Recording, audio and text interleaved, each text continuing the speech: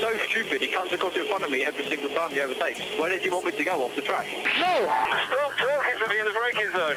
Bad news, guys. We've been given a cease and desist letter from Formula One management. Despite that, it's time for Motorsport 101.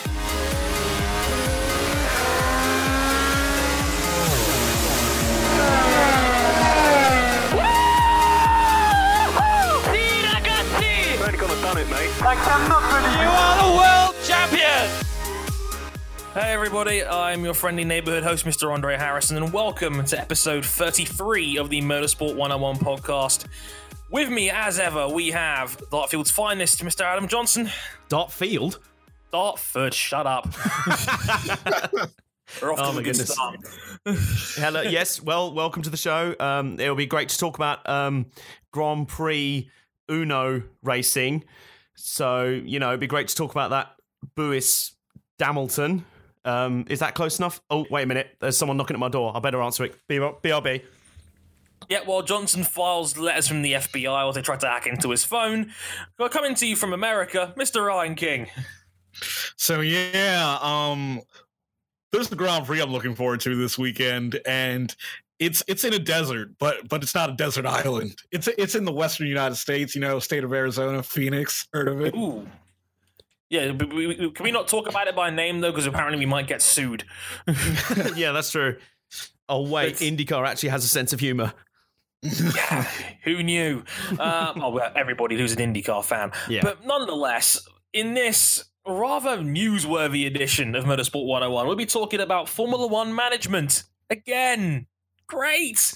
We'll be talking about them taking down race department mods for their current Formula One games and previous Formula One games as well as talking about how the latest game out of Reza Studios, Automobilista, was taken off of Steam just last night at the time of recording, and how that is affecting things going forward and why the reaction to that has been so angry from the PC get-around racing community, and justifiably so to a degree. We'll also be talking about IMSA and the Daytona prototypes that could become a LMP1 sub-series, and Manor completing its family reunion with another former F1 driver. We'll also be talking about IndyCar and Roger Penske deciding to go full old man yells at cloud as he talks about how international races are off the table and that IndyCar needs to get rid of its aero packages, as well as Mario Andretti defending the series about how it could potentially be a feeder series for Formula One. And again, another debate about IndyCar's status as a racing league on a global stage going forward. We all know what happened with the Alexander Rossi case a couple of weeks ago and how IndyCar will be progressing as a series going forward. We'll be talking about Renault and the fact they want the fuel flow rate removed and how hilariously stupid that is coming from out of Renault's camp. And we'll also be talking about the news that we could be going to Las Vegas. It's like a really cool episode of The Simpsons where Homer ends up marrying a wife over there. It's really great. So we're talking about that, the fact they could potentially replace Monza. Oh no, not the sacred Monza. No. As well as the CVC Group potentially selling Formula One in what could be an $8.5 billion deal. Great.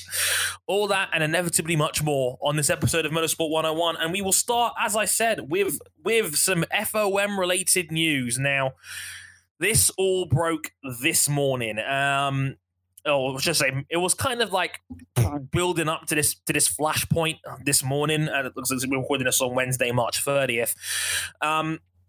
So Race Department had to remove, and the Race Department, as you know, is a very, very popular sim racing site on the internet, and they had to recently take down, I think it was something like 300 or 400 pages worth of Formula One related mods for their previous Cody's F1 games that are out on PC. And they had to be removed after Formula One sent them a cease and desist.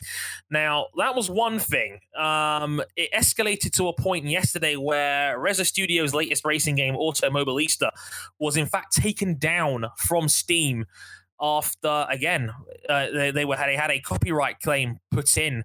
Now, it's not an official statement from the FOM to say it was them who did it, but in one of those let's be real here moments, we all know where it probably came from. The fact that Automobilista is a game that does have imitation F1 cars right down to the actual sound of the cars themselves. You can probably put two and two together and work out who put the claim in. And King, as you can imagine, the PC racing community is not taken kindly to this. No, they are definitely up in arms about this, and I can see why, because getting your hands on F1 cars to drive in a simulator is fairly difficult, and people don't want to play the official Formula One game by Codemasters because it's not as realistic as they would like it to be, and that's completely understandable. And it's just a massive headache. Out of all the times now FOM decides to do this, it's ridiculous. Yeah, Formula One has not had a good couple of weeks, in case you may or may not have lived under a rock for the last fortnight. It's not been a good couple of weeks for Formula One in general. Like, we've already all talked about it. You may have seen last week's Dre brief about this a couple of days ago, talking about the point of no return that I was talking about when it came to F1's decision-making process laid out for the world to see. And now, a week after that, now they've gotten really bitchy about the prospect of them taking down, again, race department mods. The modding scene has been completely crippled by this for Cody's former F1 games, and of course also Mobilista going down due to a copyright claim from probably the FOM. Again, you may have seen this on Twitter earlier today as well, like, people, obviously, it's hard to ignore this because obviously of my past as an F1 YouTuber, it's hard to ignore stuff like this.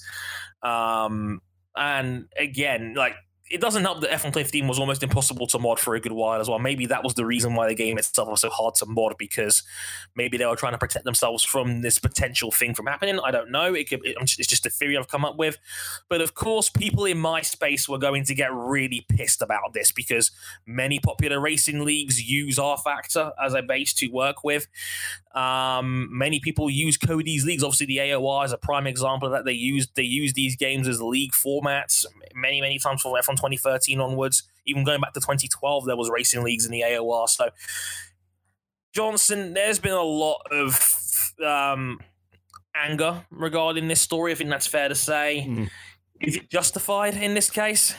To a large extent, yes. I mean, let's clarify the groundwork here. The FOM ultimately are entitled to protect their IP, their intellectual property, their license.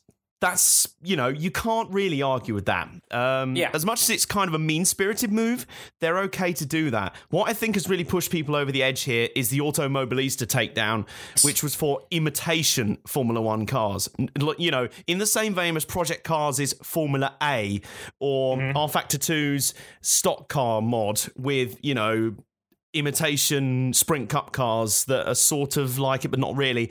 And that's a real grey area in its own right. I mean, if you start... I was thinking about this earlier when this all broke.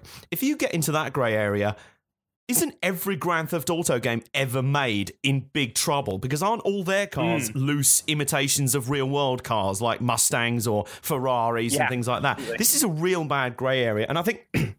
ultimately, the reason why there is so much frustration here is, number one, it feels unnecessary. I mean, what really is... This is just kind of... Especially as you said, when Formula One has big issues to solve, what do they get out of alienating a section of the fan base that does nothing but ultimately support Formula One? It drives up awareness of the product. It brings it to... it celebrates... Ultimately, these people are making these mods off their own back for free to celebrate the sport, to celebrate the game and bring it out. And I've enjoyed various mods for that. I mean, in other spheres, it's not really a Cody's issue. I don't think it's a Codemasters issue. Over on Dirt Rally, they've got plenty of custom paint schemes and that for cars in the game. And, elsewhere in the modding scene, games like NASCAR 2003 are still alive today because of regular season mods, physics edits, things like that. And it just... So first up, it feels mean-spirited. It feels like a real...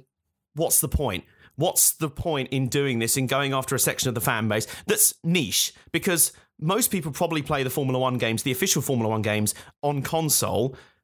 and modding is not a thing for them. So on PC, and the reason why so many of these people have got so angry, I can understand. Look at someone like Arav, for example, an F1 YouTuber.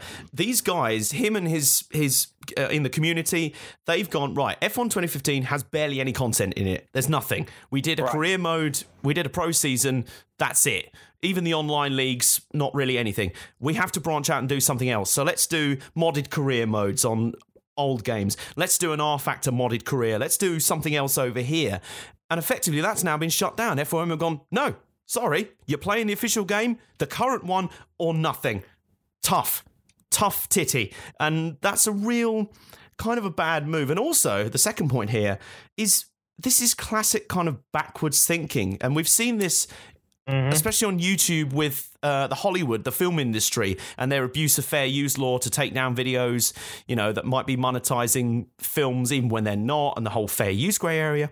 But the big thing here is, and I equated this to the battle against PC game piracy, because we've seen games like SimCity, which really dropped the ball in terms of trying to stop piracy with Always Online, with DRM, and on all this really heavy stuff that basically treated its gamers and its players like criminals. And this is effectively what FOM are doing. It's treating its own fans like criminals. And I just keep thinking of Gabe Newell, the head of Valve, and obviously the head of Steam by Dint. He said, the best way to combat piracy is to offer a better service than the pirates. So what FOM have done is the classic old school, let's ban and shut down the competition. So they have no choice but to play the official F1 game. Yay, problem solved. When really, shouldn't they be looking at ways to improve the official F1 game so no one should need to mod anything else? They shouldn't need to rip off not rip off, but copy your intellectual property. And, it's not like these guys are making much money off it. Maybe in YouTube hits, if you're a YouTuber, maybe you could argue that's the case. But it's not like these mods are generally for sale. The whole Steam selling mods thing lasted about a week. That was a bad idea. Right. But it's in bad taste. It's not a good thing. FOM, as I say, technically probably has a legal groundwork for the official mods, like the cars that actually replicate the real cars. But when you're getting into games that imitate Formula One, that's a very bad move. And that was what really pushed people over the edge here. And rightfully so, because it's poor. You haven't seen NASCAR really do this. You haven't seen any other major racing series do it because, hey, they probably could. But ultimately, what would they get out of it? It's not like they're losing a load of money over this. And ultimately, these guys are celebrating the sport. So, yeah, it's just a messy situation. It's not good. Yeah, I mean, I don't see much of a positive by taking down an imitation game. I feel like you're clutching at straws for situations like this. And can I just point out, by the way, the whole thing about we don't know if it was FOM for certain. The Riser Studios, in their statement, they said, the game was taken off Steam due to a copyright claim. Their exact words were, no prizes for guessing who it was. Pretty strong words, I have to say. Yeah, I think that tells everybody all they need to know about who potentially could have done something like this. Yeah, I'm not even going to bother using the word allegedly anymore because it's the FOM. I mean, it's far too coincidental for it not to be. Especially in the same week they've been attacking and taking down mods on Race Department. It's too much of a coincidence. Exactly, and it's a shame. I ultimately agree with what Johnson's saying. I think that it's a clutching at straws kind of move that I mean, I don't know how much the FOM makes off the license that they're given to Codemasters. They can promote these games, but ultimately, mods enhance the overall experience of the video games that guys like Cody's will make money from by selling. Like.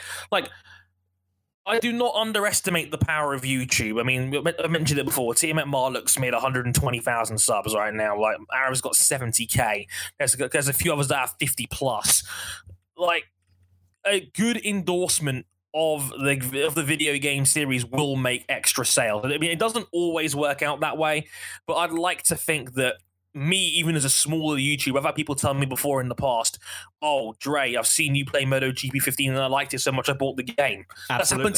That's happened to me on 3 or 4 occasions where people have said they've actually dropped 40, 50 quid on a game just because they've seen me play it. So if that's happening to me, a guy that only ever had maybe 6,500 subs in my prime, like, I can't, like, like I can't underestimate the potential that a guy on 120k or a guy on 70k has when it comes to subscribers. And let's be real, Codemasters acknowledge that too. Look at the big fuss they made over inviting a lot of these YouTubers down to beta test F1 2016. They Exactly. made a big deal about it and openly kind of encouraged them to promote it. This is Codemasters embracing YouTube and what it can do to benefit their game. Yeah, and I think hitting the mod scene in particular does more harm than good, because ultimately, if there's a mod scene for the game, it will sell more because it just gives it more longevity. Yeah, PC guys love that shit. They love making mods for the game. We've like, you could Google, like, if you Google Haas F1 team, the top page of pictures on Google Images has a Tiamat Marduk video with a made-up Haas livery on it as one of the top 5 overall pictures for the Haas F1 team. Do not underestimate the influence of YouTube here, because it is a huge part of why the mod scene has carried the Cody's franchise on PC for the last 3 or 4 years now. Like, ever since 2013, we've seen an active mod scene for the Cody's F1 series, and people have finally just started to crack 2015 after months of them trying to be very encrypted with trying to protect it. And again, maybe the license from the FOM is part of the reason why they tried so hard to hide it. But overall, King, like, I think it's another bad smear on FOM. I mean, we've all called them draconian in the past in how they go about themselves, and I think it's fair to say it's one thing to go after race footage, which I think is very fair, given, you know, they want to make their own money on it, and, you know, they could go after the mod scene, and they've got every right to do that if they believe it's taking money out of their pockets. But I don't see where they're losing money on something like this by taking down the mods. Like it's going to hurt sales of future games, surely.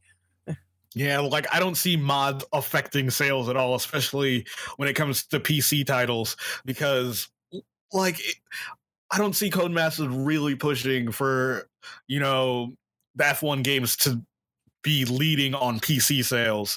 And this is supposed to be a time when FOM are trying to save face with the public, and they're not at all. They're just making things even worse by making probably one of the most vocal online communities have a reason to hate them even more. I mean, that's the thing, isn't it? This is a community that's probably a very niche one. As I say, most of the... you totally right, King. Most of the F1 games are console-centric. That's why they're more kind of simcade in their handling. But the PC community is a very vocal one. And the fuss they kicked up earlier, wow. It was something to behold. And yeah, you're absolutely right. This is just a PR own goal. They just look like a bunch of out-of-touch old farts who really don't understand that these guys are actually celebrating their game. And a lot of these guys, as I say, they're getting into modding, into the modding community and into modded careers and that, because they've rinsed the official F1 game and there's nothing in it. Surely, you know, the F1 game that was most highly rated in the last few years was 2013. What was a big factor in that? The extra content. The extra content. The classic content, the 1980s cars, the 1990s cars, the additional tracks. You know, that was a game that really stuffed it to the gills with content, and it had tons of replayability. It had challenge modes, careers, all the classic stuff, and it really went down well. So surely, I mean, I speculated on this earlier. Dre, you might be able to help me out with this. Sure. FIFA, a big FIFA gaming community. As far as I know, there's not as much of a modding scene around FIFA. No. Is that the case? And if so, is that because the FIFA games have so much regular content in the games anyway that they kind of don't need to update it? Well, for one, like, FIFA is not popular on the PC. It's very it's a console much game. Yeah, that's fair. It's a console game. It's the get your mates around the TV kind of game. No one's playing FIFA on a PC. Like, for example, Ultimate Team wise, their PC market is dead and their prices are stupidly high, like 40 to 50 times higher than in the console versions, because nobody plays the PC, so everybody can just jack up the price and everything. So, like, FIFA is not a PC franchise by any stretch of the imagination. And even if it was, I don't think there'd be a massive mod scene for it, because they're overall better games. Like, you get a lot... Like, if you're a FIFA guy, you're a football fan, chances are you buy every new FIFA regardless anyway, because it's just a go-to purchase. You'll pay the extra 50 quid a year just to have updated rosters, as opposed to, like, any other new modes. That's a bonus, quite frankly. So I don't think it's a major mod thing, but I think F1 in when it comes to that is in a different category in that regard, but there's always been people pushing for mod scenes in racing games. We've seen it on Project Cars for years before it even came out properly on disc. We've seen it in R Factor. We've seen it in basically every major PC racing sim you can think of over the last decade. Put it this way, NASCAR Heat, a game that came out in 1999, I think it was, or maybe 2000, still lives on now as open source thanks to the modding community. Yeah, and absolutely. same with NASCAR Racing 2003 season. That probably still remains the most popular NASCAR game alongside the official one because of the modding scene. It's been modded into all sorts of games. It's unbelievable. So removing that is only going to really upset the PC gaming community, who, of course, are a very vocal, very strong community. We saw it this morning with like things the FOM would take down, which, you know, is just a vintage parody F1 Twitter community. Yeah, you know, it's shout out to Naran for that one, because I know what he's like, him and his porno stash. But yeah, it's one of those things where we've seen where people jump on this kind of thing, and again, it's things like this that damage the brand in the long run. And as King quite rightly pointed out, it's irritating because this has not been a good month for the FOM at all. Many times, like the TV deal didn't go down well. You know, the qualifying fiasco didn't go down well. The idiocy of the decision-making process was exposed like a Kim Kardashian nude photograph, and now you got this on top of it, which is even worse now. And now they're going after the gamers, which is the last people you want to piss off, because gamers are vocal. We've all seen the Gamergate incidents. We've all seen the wave about censorship. If you've ever watched a Jim Sterling video on the Jimquisition, you'll know exactly what I'm talking about. Mm-hmm. It's little things like that. Where it doesn't take much to piss off gamers. It really doesn't. So that's the last audience you want to go after. But, and as we've said before, you know, you think of someone like Tiamat Marduk, 120,000 subscribers. That's a significant audience. If he went out there and made a video about this and said, screw FOM, we're not supporting the official F1 games after this, that's actually quite a big influence he's got. It's a massive audience. Yeah, that video would get at least 50,000 views. Absolutely. There you go. So as you said, they've got quite a big platform. So Codemasters themselves have got the right idea in terms of embracing that audience. FOM, as I say, it just stinks of them being old farts, thinking they can, you know, do things the old way. Yeah, like if you look at it like from an American standpoint, I'd say like the oldest sport in the United States, baseball, they've embraced the online modding community when it comes to games. Like I would say baseball's version of Football Manager, Out of the Park Baseball. Yeah. It was an unlicensed game until this year. Major League Baseball decided to like sell this small development team the license, and this game is probably like, you think Football Manager is thorough. Outside of the park, baseball is thorough. You can at least start your manager career like any point in baseball history, including like the first modern season, like 1871. Oh my goodness, that is incredible. That's ridiculous. Yeah, Major League Baseball gave them the license to get to use photos from all the players that they have in their archives, all the official team logos, even the historical logos they have in their archives. They get everything. Wow! Shout out to MLB, man. That is unbelievable. Well played. It's unbelievably generous of them to be able to give them that kind of like that must enhance their game tenfold, because now they've got the MLB name behind it. They have all their stock footage and licenses and what that is such a cool thing to have. Yeah, like before they had the license, like everything would come out with like generic names and things, and they would like Pro Evo. Nuts. Yeah, it would be like Pro Evo, but like wink, wink, nudge, nudge. Here's the bots to get like all the official stuff we have. Yeah, there you go. Exactly. So yeah, again, we could wish FOM could do so many little things to enhance the media profile of the sport and what it's like on TV and whatnot, but maybe that's just a pipe dream going forward for the time being. But I'd like to move on from this segment because I want to move on to some more interesting news. Going to King over in America as we talk about IMSA. We haven't talked about them since the obviously the brilliant 24 hours of Daytona we had a couple months ago.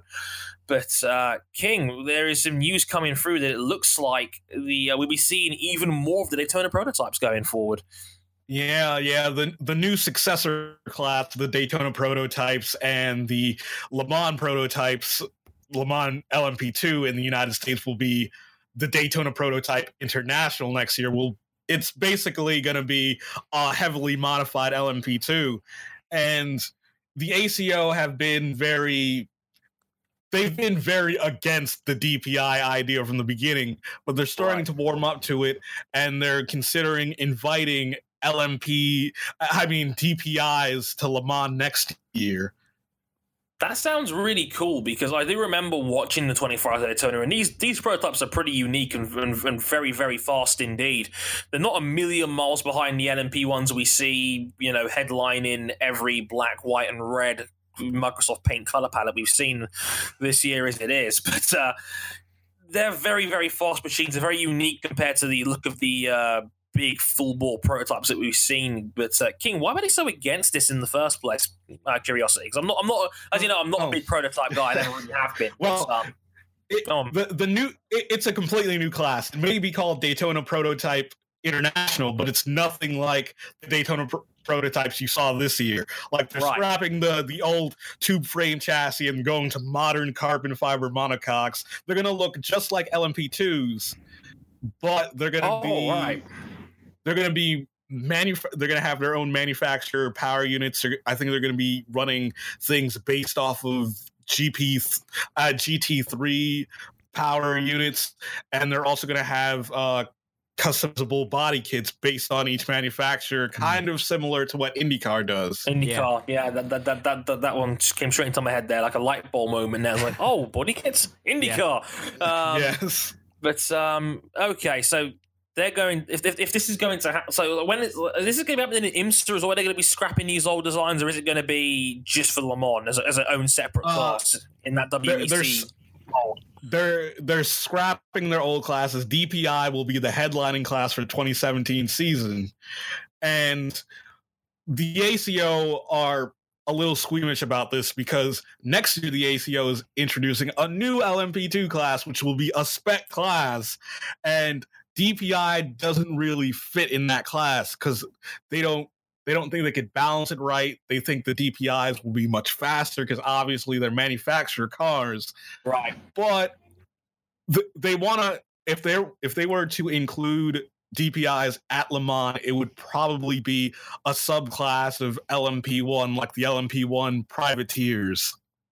Okay. So yeah, as I know the key words that you mentioned before the show, before we started taping this, was a sub-series or like a subclass, because I know the LMP1, technically speaking, is a subclass depending on how much power the power units produce. I know between like 4, 6, and 8 megajoules out of their power units and etc. So it's not all that surprising to see that they could go down this route, but I'm intrigued to see how it goes forward, because again, my first experience of IMSA was just earlier this year, and I'm looking to get into endurance racing a little bit more this year and join what I like call the Tumblr of motorsport, according to old friend Kraken.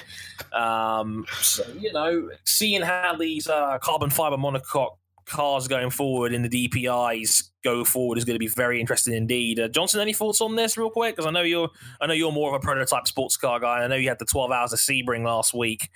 Yeah, you got any thoughts on this, mate? Because I know you even know more about this than I do. Well, I really like this idea because for me the thing is basically for the longest time America ran the same LMP1 regulations as the rest of the world. But when the FIA WEC, when there was a World Championship for sports car racing, when that returned in 2011, they went to Sebring as a class and they went to the Petit Le Mans at the end of the season, but then went, no, you know what? We're doing it on our own way. We're going to have our own round at Circuit of the Americas. We're not going to the American rounds. And so America, they sort of split and they went in very different directions. The problem is, it will be a lot simpler if IMSA could just run LMP1H top-end prototypes in America. Number one, the costs are ridiculous. It would never happen. Number two, most of the American tracks aren't FIA Grade 1 spec, and basically the WEC won't race on anything less unless it's Le Mans. That's the kind of exception. It's a bit like Monaco in F1. Yeah. But basically the problem that the ACO and IMSA have got right now is that for the ACO, LMP2 is a support class. It's the second tier of sports car racing beneath the manufacturer haven that is LMP1. Because let's be real, LMP1H, those hybrids, the Porsche, Toyota, Audis, really expensive. I mean, wow, they are seriously fancy bits of kit. 100 million each, I've been told, yeah. I mean, no wonder Nissan canned their project after a year when it really wasn't, it didn't get results after one race. It was just ridiculous. But IMSA don't have that as a headline class. And effectively what they've gone is gone, well, hang on a minute, we've got LMP2 as our headline class, but the ACO are about to turn that into a spec class, and we can't headline our premier sports car class with that. We've got to attract manufacturers. We've got to make this the premier division. How on earth do we do that? So let's take the LMP2 platform, but make it more into a sort of like how LMP1 was before it embraced the hybrid rules, you know, like a major manufacturer class, but not quite as outrageously expensive or heavy technologically and things like that. And of course, the ACO have got nervous because they've gone, well, hang on a minute, you won't be able to race at Le Mans. We're going to split off. And the ACO, as far as I know, IMSA have kind of called their bluff and gone, what are you going to do about it? We're going to race in America, and we've got 3 major sports car races here in America, Daytona, Sebring, and Petit Le Mans. So this feels to me like the ACO going, well, we're going to have to come to some sort of compromise because we can't, we've picked our way with the new LMP2 rules, but we can't have, because ultimately what the ACO are scared of is manufacturers going, we could go into the WEC in LMP1H, which is ruinously expensive, but we could also go into IMSA in the DPI class, which is almost an LMP1, but nowhere near as expensive, and they get the massive American market. That's why manufacturers like Bentley, BMW, they've already been sniffing around the 2017 IMSA prototype regulations. They're already interested. So I wonder if this is the ACO going, well, we're going to have to find a way to try and fit these in with our plans too. And to be honest, I like it. I like the rule. I always thought the LMP1L rule set, which is currently in WEC, the home of like Rebellion, Coles, teams like that. Right. I always thought something like that as a headline class for IMSA would work really well. So if this works out, this could work out quite well for all involved. Yep. So go on, King. And the new P2 class that was devised by the ACO has seemed to be a failure so far. Because right now they're looking for ideas to improve the competitiveness of the LMP1L class. Because right now it's just Rebellion and Bicolis in that subclass, and teams they thought were going to move up because they were making LMP1 spec, like Straka and other teams, decided to just say we're either going to stay in the spec class or just leave completely, because they feel like if they can't compete against the manufacturer LMP1s, there's no point in competing at all. Exactly. Yeah. Seems very intriguing indeed. The other minor LMP story we saw today was that Manor, obviously taking part in this year's LMP2 class, they've completed their lineup, and guess who, King? It's another former Manor F1 driver, and that is Roberto Mehi. That's pretty much the only one they hadn't signed yet, wasn't it? That was the only one left. Yeah. Like they couldn't get Max Chilton, obviously, after he's gone over to Chip Ganassi in IndyCar this year. So the only one left, really, was Roberto Mehi, and they thought, sod it, why not? Let's complete the family reunion.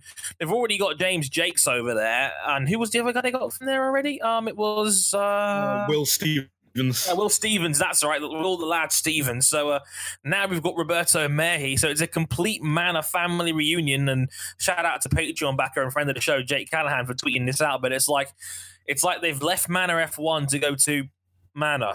Oh. I just thought that was worth pointing out. They've been released by Manor, but also signed by Manor. What? It's still really confusing and kind of irritating to say this every once in a while, but yes, it's 2 separate Manors at this point. It's a bit like Formula 1 2011, where there were 2 Lotus teams. No, will the real Lotus please stand up? It was like Lotus Caterham and like Lotus Renault, and it was so friggin' irritating. That was really weird. But yeah, moving on quickly. Yeah, IndyCar. And there's been a couple of interesting stories coming out of IndyCar, and for those that know, but Darth Vader, or sorry, should I say Roger Penske, has has had a lot to say vocally the last week regarding IndyCar. And first of all, King, he basically said that international races are pretty much off the table. Yeah, like I'll read out his quote where Roger Penske said, "I would like to have 15 or 16 good races. I don't want to have 18, 19, or 20. I'm not interested in going overseas. I think if we run our series here, we'll be a lot better off. Our sponsors, 95% of them, are U.S. domestic countries. If we're going to give them the benefit, the notoriety, and the business-to-business relations, we have to maintain these sponsors as we do, as hard as it would be to do in Abu Dhabi and places like that." Well, it's an interesting thing because I know IndyCar had a couple of issues regarding international races before. I mean, obviously they can't go where Formula One is going for obvious reasons. They can't. I mean, they tried to go to Dubai, but then they chickened out at the 11th hour because they thought ISIS could be over there, basically, even though Dubai isn't a part of the world where that really isn't a thing. So it's not like they haven't dabbled with the idea of international races. Of course, wasn't Sao Paulo on the calendar until a couple of years ago?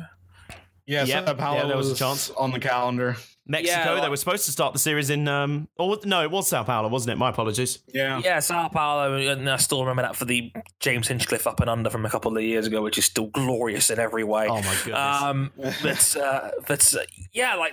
It's not that they have never done foreign races before, even though you could argue that, you could just go to, it's the Americas kind of thing by going to Brazil, basically, which is, already has a really strong motorsport community and, is in the ballpark in, more South America than North. But even so, I mean, we already have a Racing Canada with Toronto, of course, and whatnot. Well, I mean, that's basically America.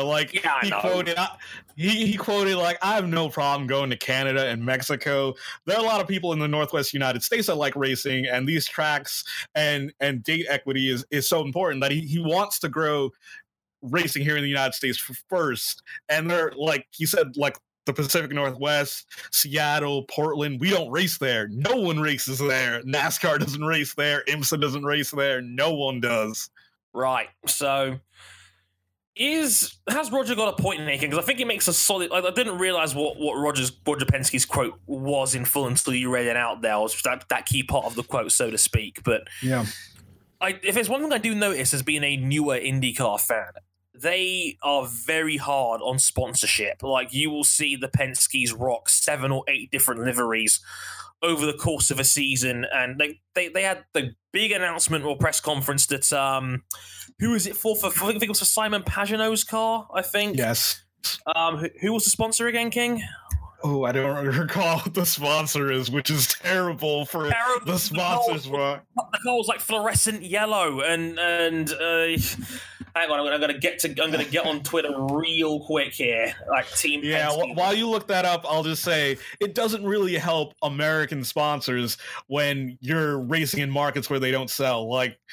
Penske, obviously, Verizon does not exist outside the continent. No, outside of North America. If it was Vodafone, then maybe you'd have a point. But I think ultimately, it was Menards sponsoring the number 22. They're going to be sponsoring them at IMSA and Road America this season. It's that bright fluorescent yellow. Yeah, Menards, of course.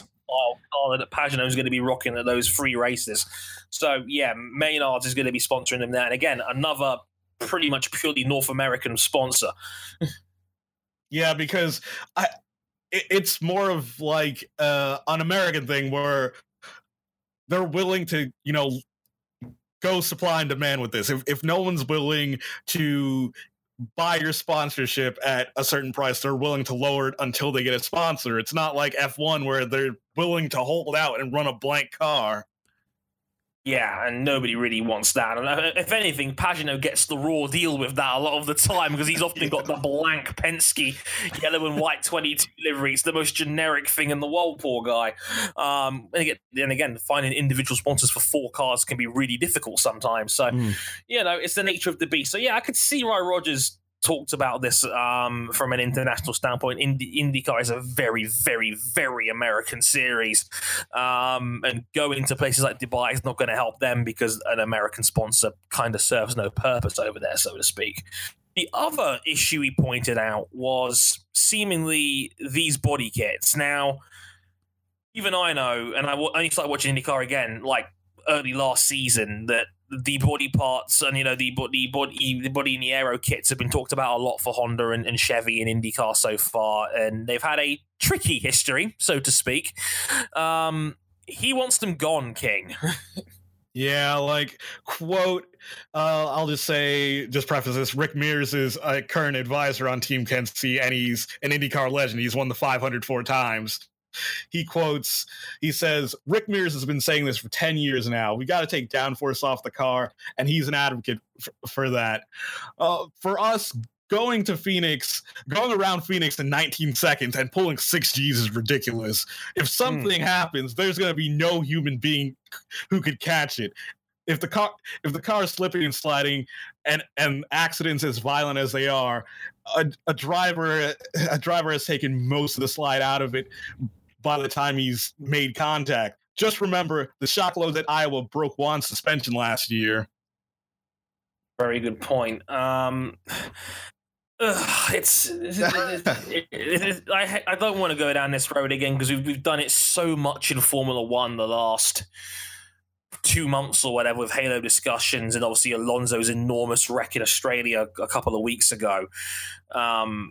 But it's another one of those safety discussions. I saw IndyCar's video on their channel about a couple of days ago about they've got the tethers now on a lot of the cars, and this was like their solution to the potential dangers of a closed cockpit. Instead of thinking about alternate cockpits, he was talking more. Their approach was more try and keep as much body work on the car as possible in the case of impact, which again is another way of looking at it.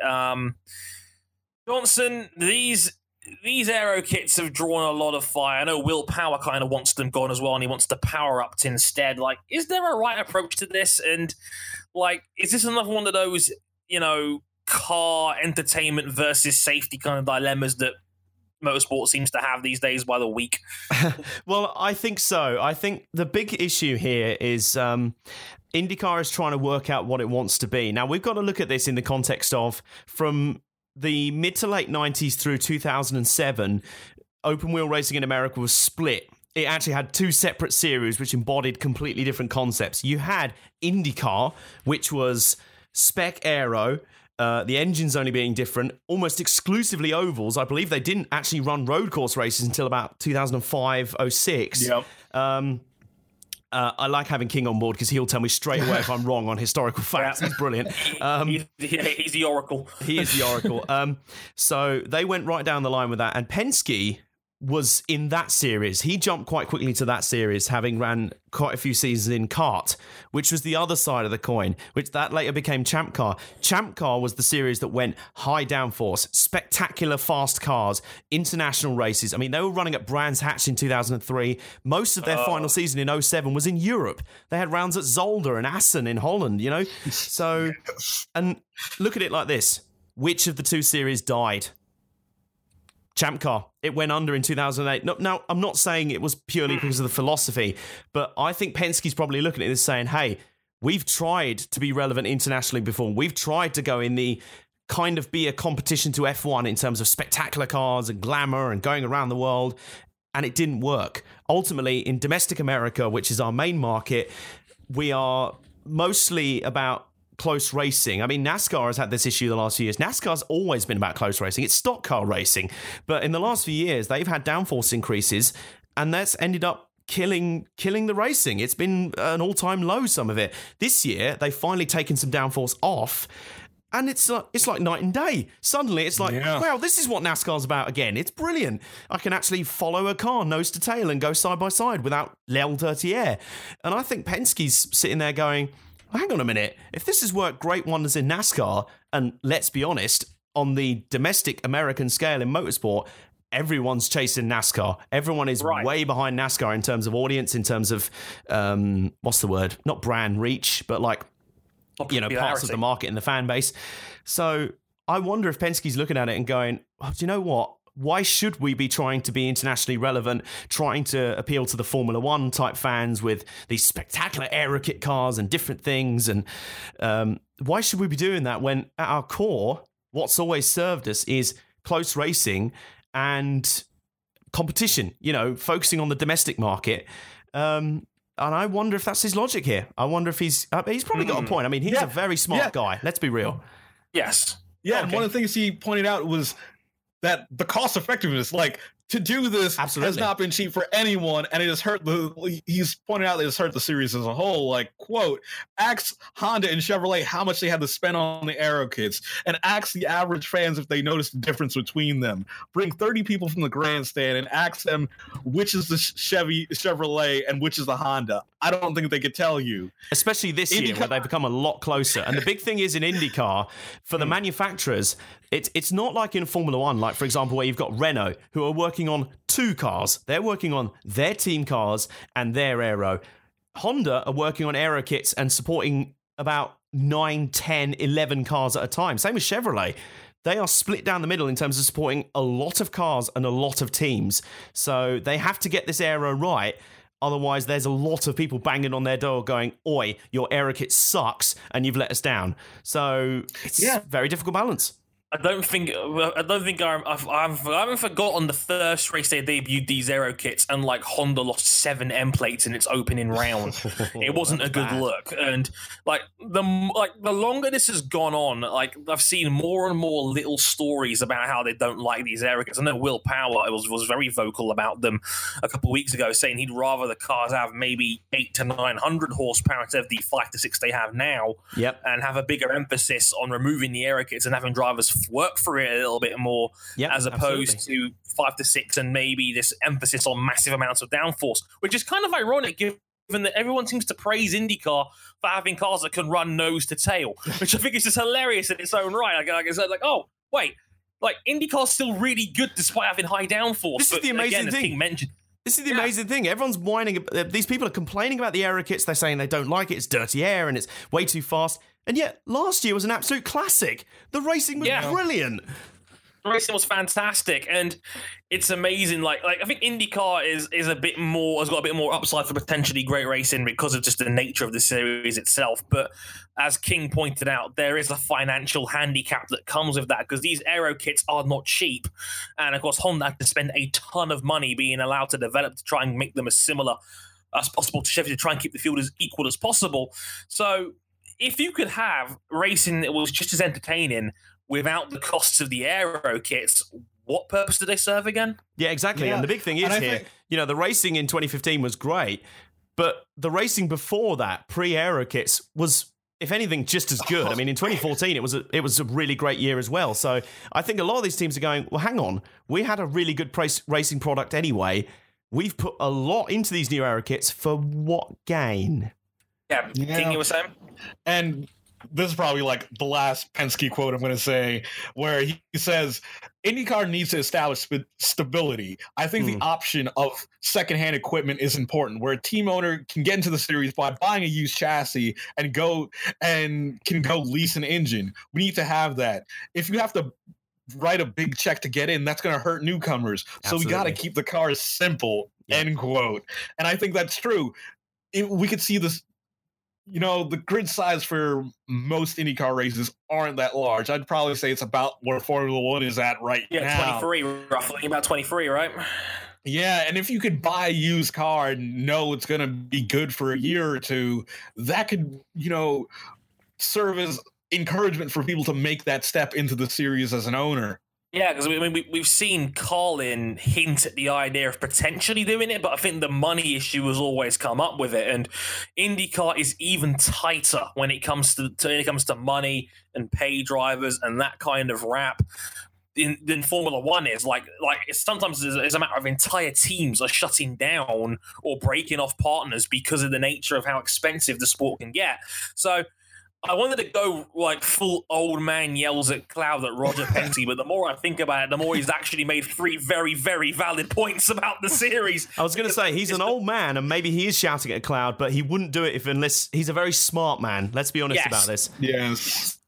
And I think some of this has come from over in NASCAR. I think, honestly, he's looked at NASCAR and gone, wait, well, these guys have realised that cutting downforce, upping horsepower, look at the impact on the racing it's had, and look at the fans. Look at the momentum that series has got just by cutting 30% of the downforce.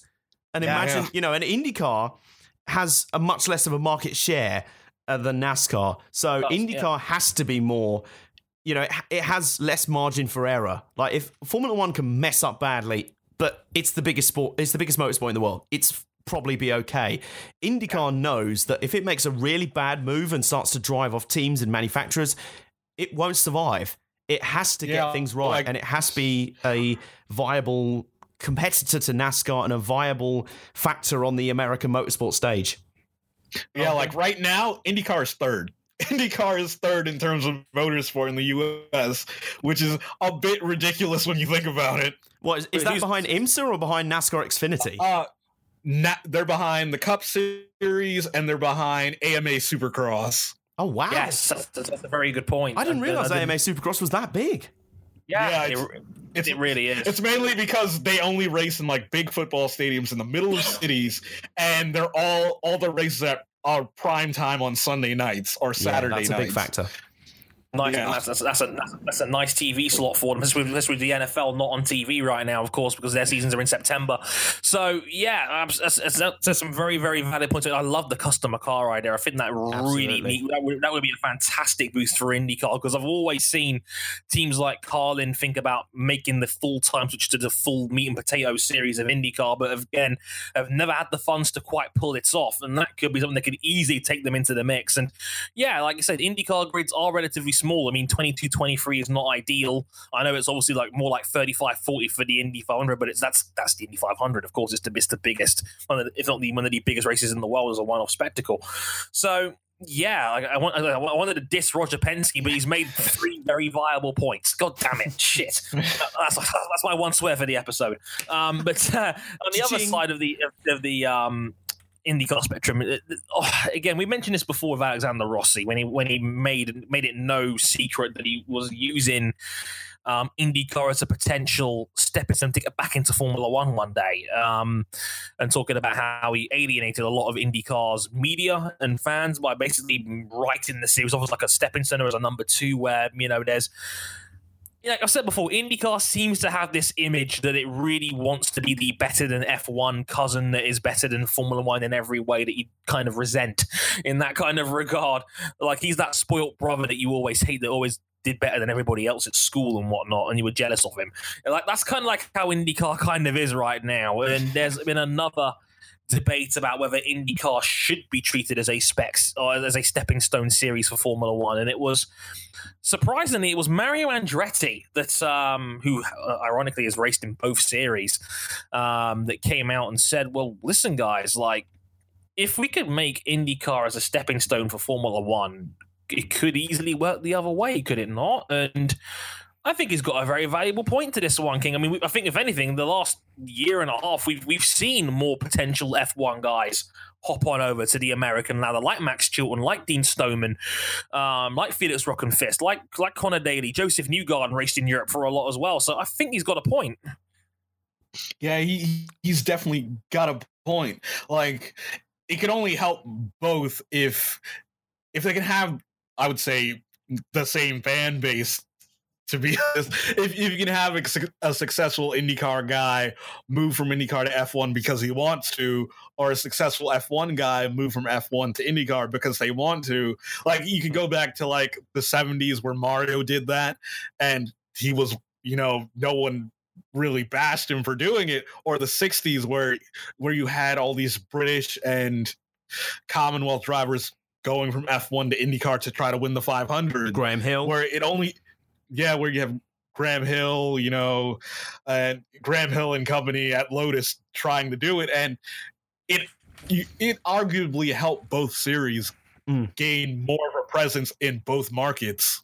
Yeah, I've always argued that Formula One is a sport that's marketed around individuals more than teams. I mean, when Juan Pablo Montoya debuted in Formula One in 2001, he was everything. Everybody talked about his background from kart, obviously. Like Jacques Villeneuve was another one, a guy that came over from kart and from America to race in Formula One, and that was able to enhance his reputation when he got to Formula One before obviously winning over there too.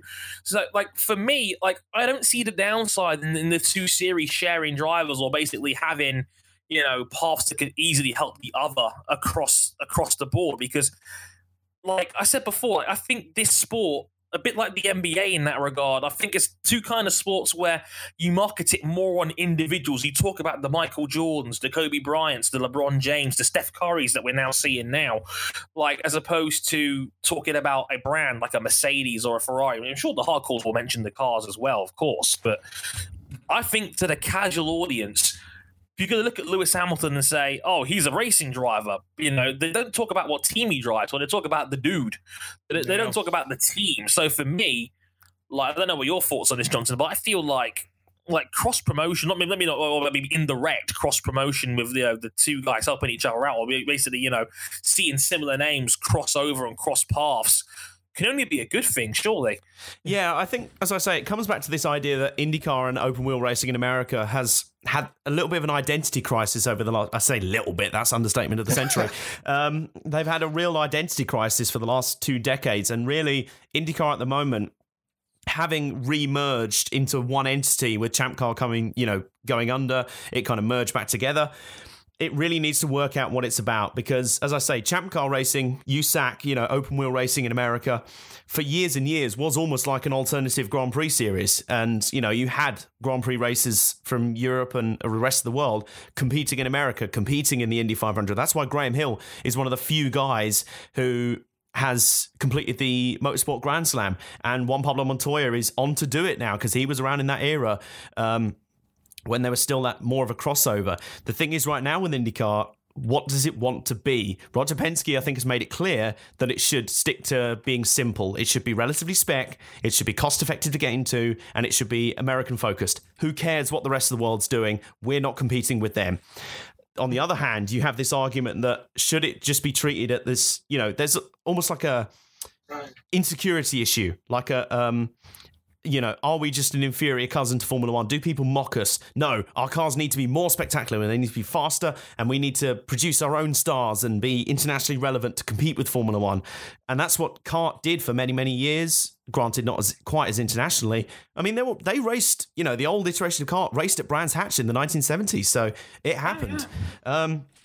It's a difficult one, as I say, and I think some people want IndyCar and open wheel racing in America to be one thing. Mario Andretti obviously raced when it was very internationally relevant. Of course, he crossed over into Formula One, so of course he's going to want it to have that connection to the international stage. Guys like Roger Penske, who have been, he ran in both. Obviously, he was a champion in the kart series as well, so he knows the game.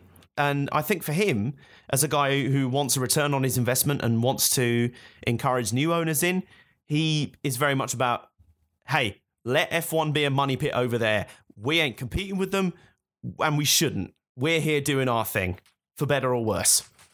Yeah, and again, I love Mario Andretti in general. He's one of the great dudes in motorsport in general. And again, I think he's another one of those that just gets it. That often gets the nature of motorsport and how, I think, again, it's an individual's game. It really is. I know... for example, I'm using the NBA example again. We talk a lot about the Golden State Warriors and how they're about to become arguably the greatest regular season team of all time in basketball. But a lot of that is because Steph Curry has become a legit crossover star because of what he's doing. He's literally changing the game right now by making the 3-pointer sexy, something that all the old guys seem to hate. So it's little things like that where, I think the potential of crossover guys. I've talked about this a lot on video as well, about how sport often needs big stars. Like, you need a Roger Federer, you need a Ronnie O'Sullivan, you need a Usain Bolt, etc. Guys that will draw people in that you wouldn't normally associate with said sport. And, IndyCar has the potential to do that with Formula One and vice versa. And so why not embrace that? I think you're only nurturing your potential both ways if you try to actively avoid the other like that. But, whatnot. Right. Back to Formula One for a bit before we wrap up the show. And Renault has been very outspoken in the past few days regarding the nature of these hybrids going forward. And one of the stories that came out about this, King, was Cyril Abiteboul out of the Renault camp talking about they want the fuel flow limit removed. Yes. They want the fuel flow limit removed. And he was quoted as saying, I'm a big fan of making sure that F1 remains F1. We should not lean towards endurance. One of the things that has put F1 in danger, or could be another threat to F1, is if we try to combine F1 and endurance. Endurance is about efficiency, sustainability, and the capacity to run very long distances without any issues. F1 is about short races, usually being able to attack constantly. So basically, he slipped into the same trap David Coulthard did in thinking that F1 has always been about sprint racing. King, I'm just going to step back and pull the pin. It's all up to you now. Go for it. Yours, King. You got this. I mean, I just want to say he's flat out wrong. My first read that, my thoughts was, what the hell is he talking about? Even in a race distance standpoint, F1 Grand Prix are much longer than any single-seater races out there. The only single-seater series that has longer races than F1 is IndyCar, and that's because they have higher average speeds. And I'm just thinking, wasn't Renault and Volkswagen the main teams pushing for this new regulation? They wanted to run inline fours initially. Oh yeah, and Ferrari vetoed it because Porsche wanted it at that point, but Ferrari didn't want to go against Porsche, who are the kings of making those style of inline engines. So Renault was the one pushing for this kind of thing in the first place. Yes, and even funnier is that the first ever Grand Prix, the 1906 French Grand Prix, which was won by Renault, had a fuel consumption limit where you couldn't use over a certain amount of fuel, which is F1 not being F1. F1 started out as that. Oh, it's just honestly, I am impressed at how well Cyril was able to dig his own respective grave on this one, because what he was saying was literally complete hogwash in contrast to how F1 has been over the years. And as Johnson quite rightly pointed out, my word, I still can't stop laughing about this because it's just how wrong could you be? This is one of those you actually said that. Yeah, you're not trolling us or anything. Because Renault was pushing the agenda for hybrids in the first place, and now they want to change the rules. And I think most of this is down to, from a political standpoint, it's because Renault have been third best with power units ever since the hybrids came into effect. Of course it is. Effectively, Renault have been caught with their trousers down since 2014 came around, because they were the ones that wanted to push this so hard. And it turns out Mercs and now Ferrari have made better power units than they have, and when they were the ones that were pushing for these rules in the first place, which is just hilarious in its own right. This just seems to me like your classic, in football, you go the post-match interview where the manager will blame the referee for a controversial decision, and that's why his team lost the game. That's because what he doesn't want to say, he doesn't want to throw his team under the bus publicly. He'd rather protect his team, criticise them behind closed doors, but in public, it's not their fault. It's the administrator's fault. It's all their fault. The rules are terrible. We should do this and this. This is clearly what it is. I mean, as he said, the statement makes no sense. It's clearly bluster, and better than admitting publicly that the Renault engines just aren't dealing with this current state of rules very well. And I'm sorry. Gavel bashing time. I'm sorry, Your Honour. Where's this idea that Formula One racing is sprint racing? Where's that come from? Where? It's come from the drivers that have been so vocal in pushing their idea that F1 is about pushing flat out all the time, and this nature that the driver's got to be at 120% of his powers to be able to win. It's that kind of dictionary-based Senna style, golden era of Formula One discussions people have brought up in the past, I think, more than anything else. Yeah, King, back me up on this. Has there ever been a period in Formula One racing, or did it ever start out as flat-out sprint racing, or has there always been an element of tyre and fuel management? There's always been an element of tire and fuel management because the races have always been extremely long.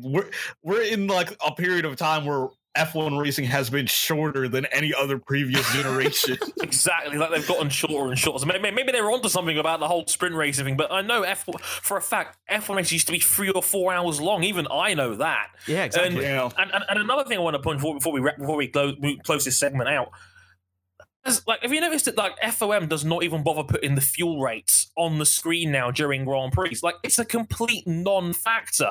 Teams have adapted to the rules. It's not like Australia 2014 where Ricciardo got DQ'd for going over the limit, and now, of course, there was the controversy regarding that. It's a non-factor. If somebody removed the fuel limit, would we notice in the middle of a race? Would the casual fan or maybe the uneducated fan notice the difference? Of course not. No. It's a complete non-factor. Well, this is not like endurance. This is not like full-on endurance racing. Like, the idea of fuel limits isn't really new. I remember Group C sports car racing tried this in the late 80s, and that basically was a case of build cars as powerful and as fast as you want, as long as they use this amount of fuel in an endurance race. And that basically stopped guys going completely mental, making 2,500 horsepower turbo cars. They basically went, right, they've got to use this amount of fuel. But you ended up with cars with different identities, and cars with different engines. You know, Jaguar had V12, Saubers had V8s, others had turbo engines. The Porsche 962 had a flat six, I think it was. Correct me if I'm wrong on that. But you don't really get that as much in Formula One, where all the engines are the same. They're all mandated to be the same dimension, same liters, same configuration. So everyone's kind of gonna get the same fuel flow rate anyway. So that's how it is.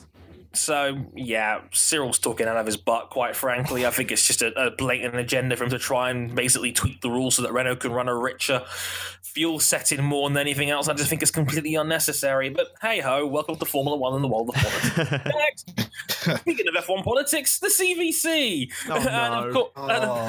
And of course, Bernie Ecclestone has talked more, and of course, people have reacted to it. It's how many times have we told you guys, don't bite? Do not. It's like, I like to think that Monza these days is like the piñata that everybody takes a stick to every time Bernie talks about potentially removing it from the calendar. Please do not feed the Ecclestone. Yeah, please do not feed what Bernie has to say, otherwise he will keep doing shit like this. Again, pardon my language, God. Like the second time around now, I've got to have a swear jar for every episode taping from here on in. But essentially, yeah, it's that time of year again when we talk about the possibility of Monza not being on the calendar for next year, yet it magically reappears. It happens every year. I don't know how it keeps happening. But yeah, Monza is apparently at risk again of being replaced, this time by the possibility of a Grand Prix in Las Vegas.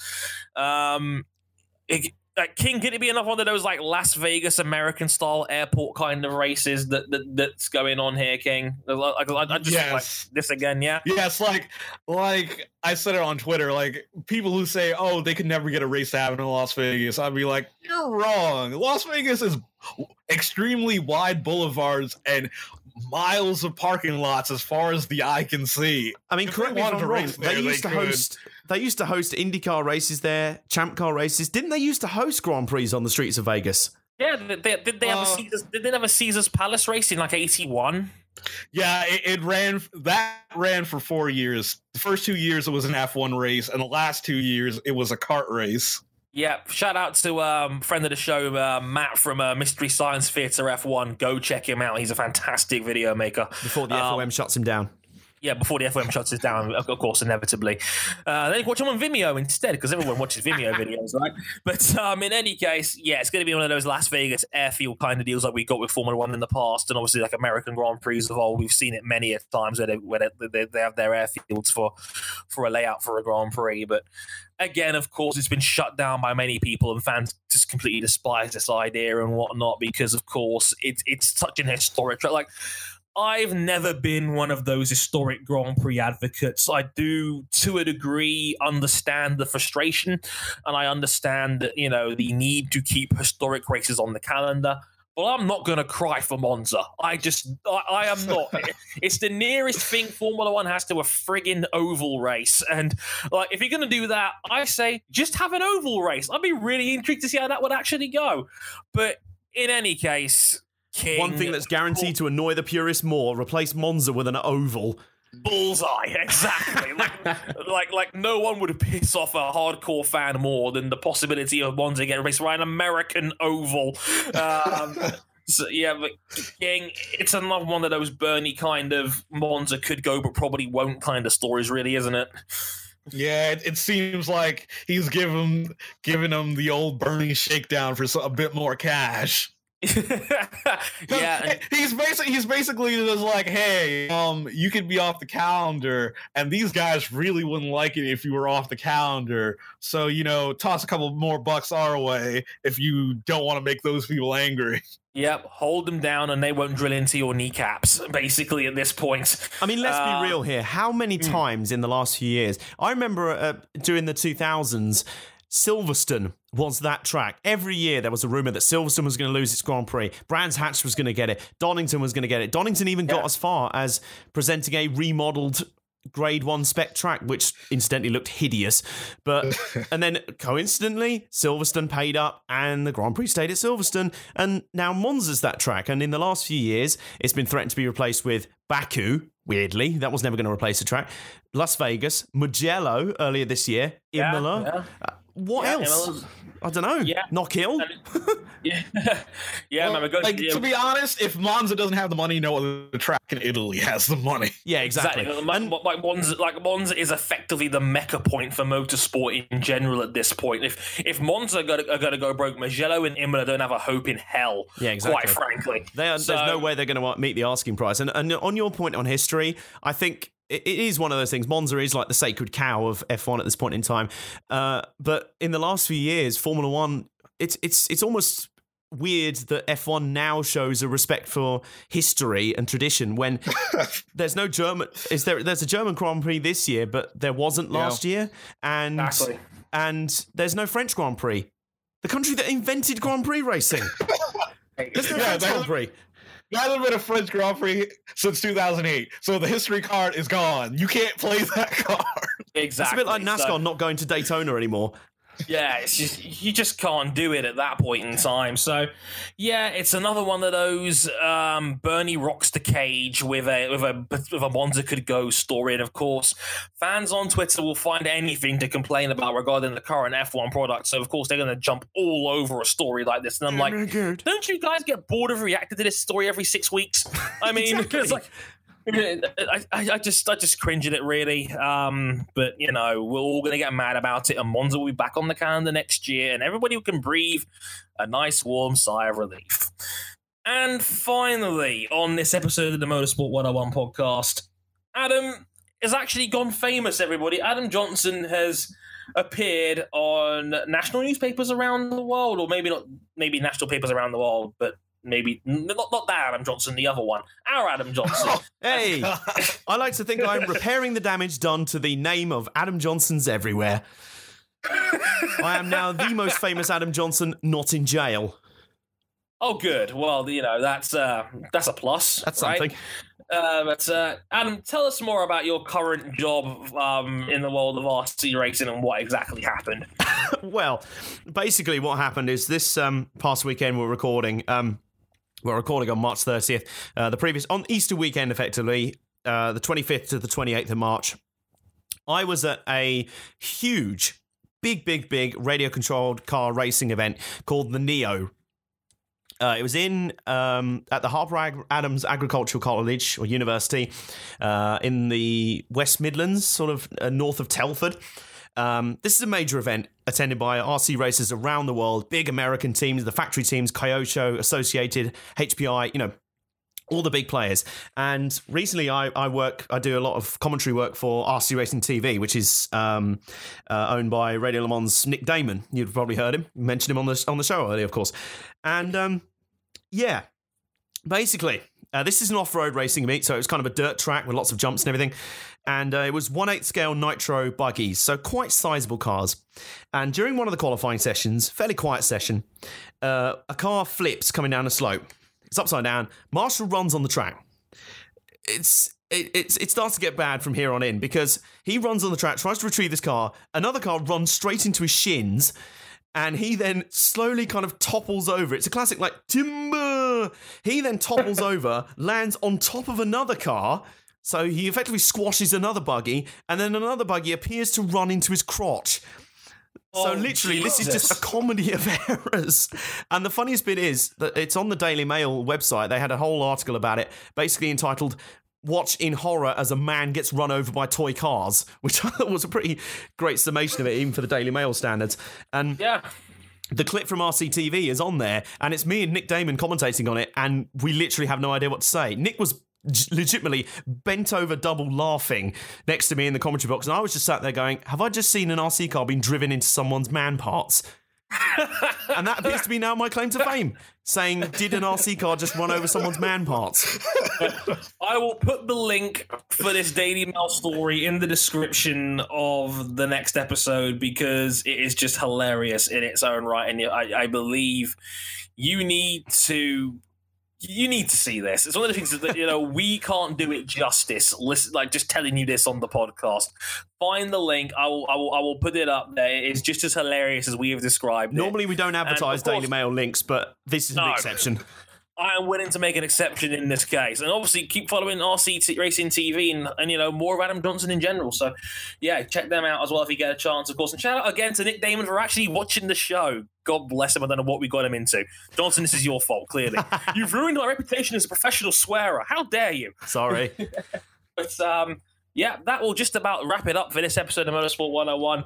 Oh, of course, you can follow all of us on Twitter at Harris101HD. In my case, at AJ_Bombersports.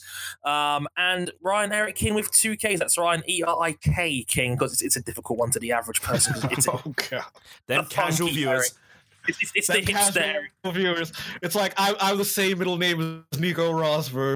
Yeah. Oh yeah, of course. Like, no wonder you like him so much. I'm going to bury you next time he doesn't win a race. Okay. Hey, to be fair, he's got 4 in a row. He's on a pretty good run of form right now. So hey, who knows? It might be for a while before we have to start bashing Rosberg again, because that's what we do in F1 these days. And of course, if you enjoyed the show, why not check us out on Patreon over there, patreon.com/motorsport101. You can check it out. And if you really, really like us, you can support us on there. And there's some perks and things. You can get prizes. Who doesn't love stickers after all? So you can check us out. Those get mailed out next week. Yeah, they're getting mailed out next week. So so there's guys that have backed us on Patreon at I think it's the $5 level or higher. That's good news for you. You're getting your stuff next week. So hopefully that will be awesome. I think that just about wraps it. Oh, and by the way, check out the YouTube channel as well. youtube.com/motorsport101. We've got highlights of the show up there and exclusive content, including the Dre Brief series. And we've also hit 600 subscribers on there in just 2.5 months of effort. King has done an absolutely sensational job editing these videos together. Expect to see many, many more of them in April once I get this PC built and I can take some of this flack for video editing and whatnot, because we see the potential in this, and I think thanks to everyone that's subscribed over there as well, because we've been shocked at how great it's gone since we started. We've only got like 18, 19 videos on there, but despite that, we've had really engrossed. So thanks to everyone who subscribed over there on YouTube as well, and hopefully we'll get some viewers and listeners over here as well as a result of that, and the cross promotion, which is all really cool and all that. Anyway, in the meantime, I've been Andre Harrison, they've been Ryan King and Adam Johnson. Thank you very much for listening, and we'll catch you guys next time. Sayonara.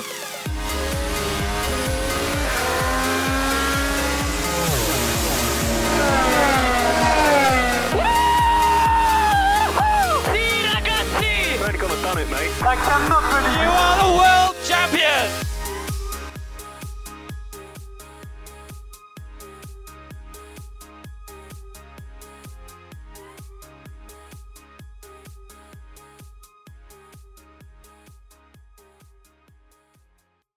The FOM are after me. I've got to go. They'll never take me alive. Run, Johnson, run!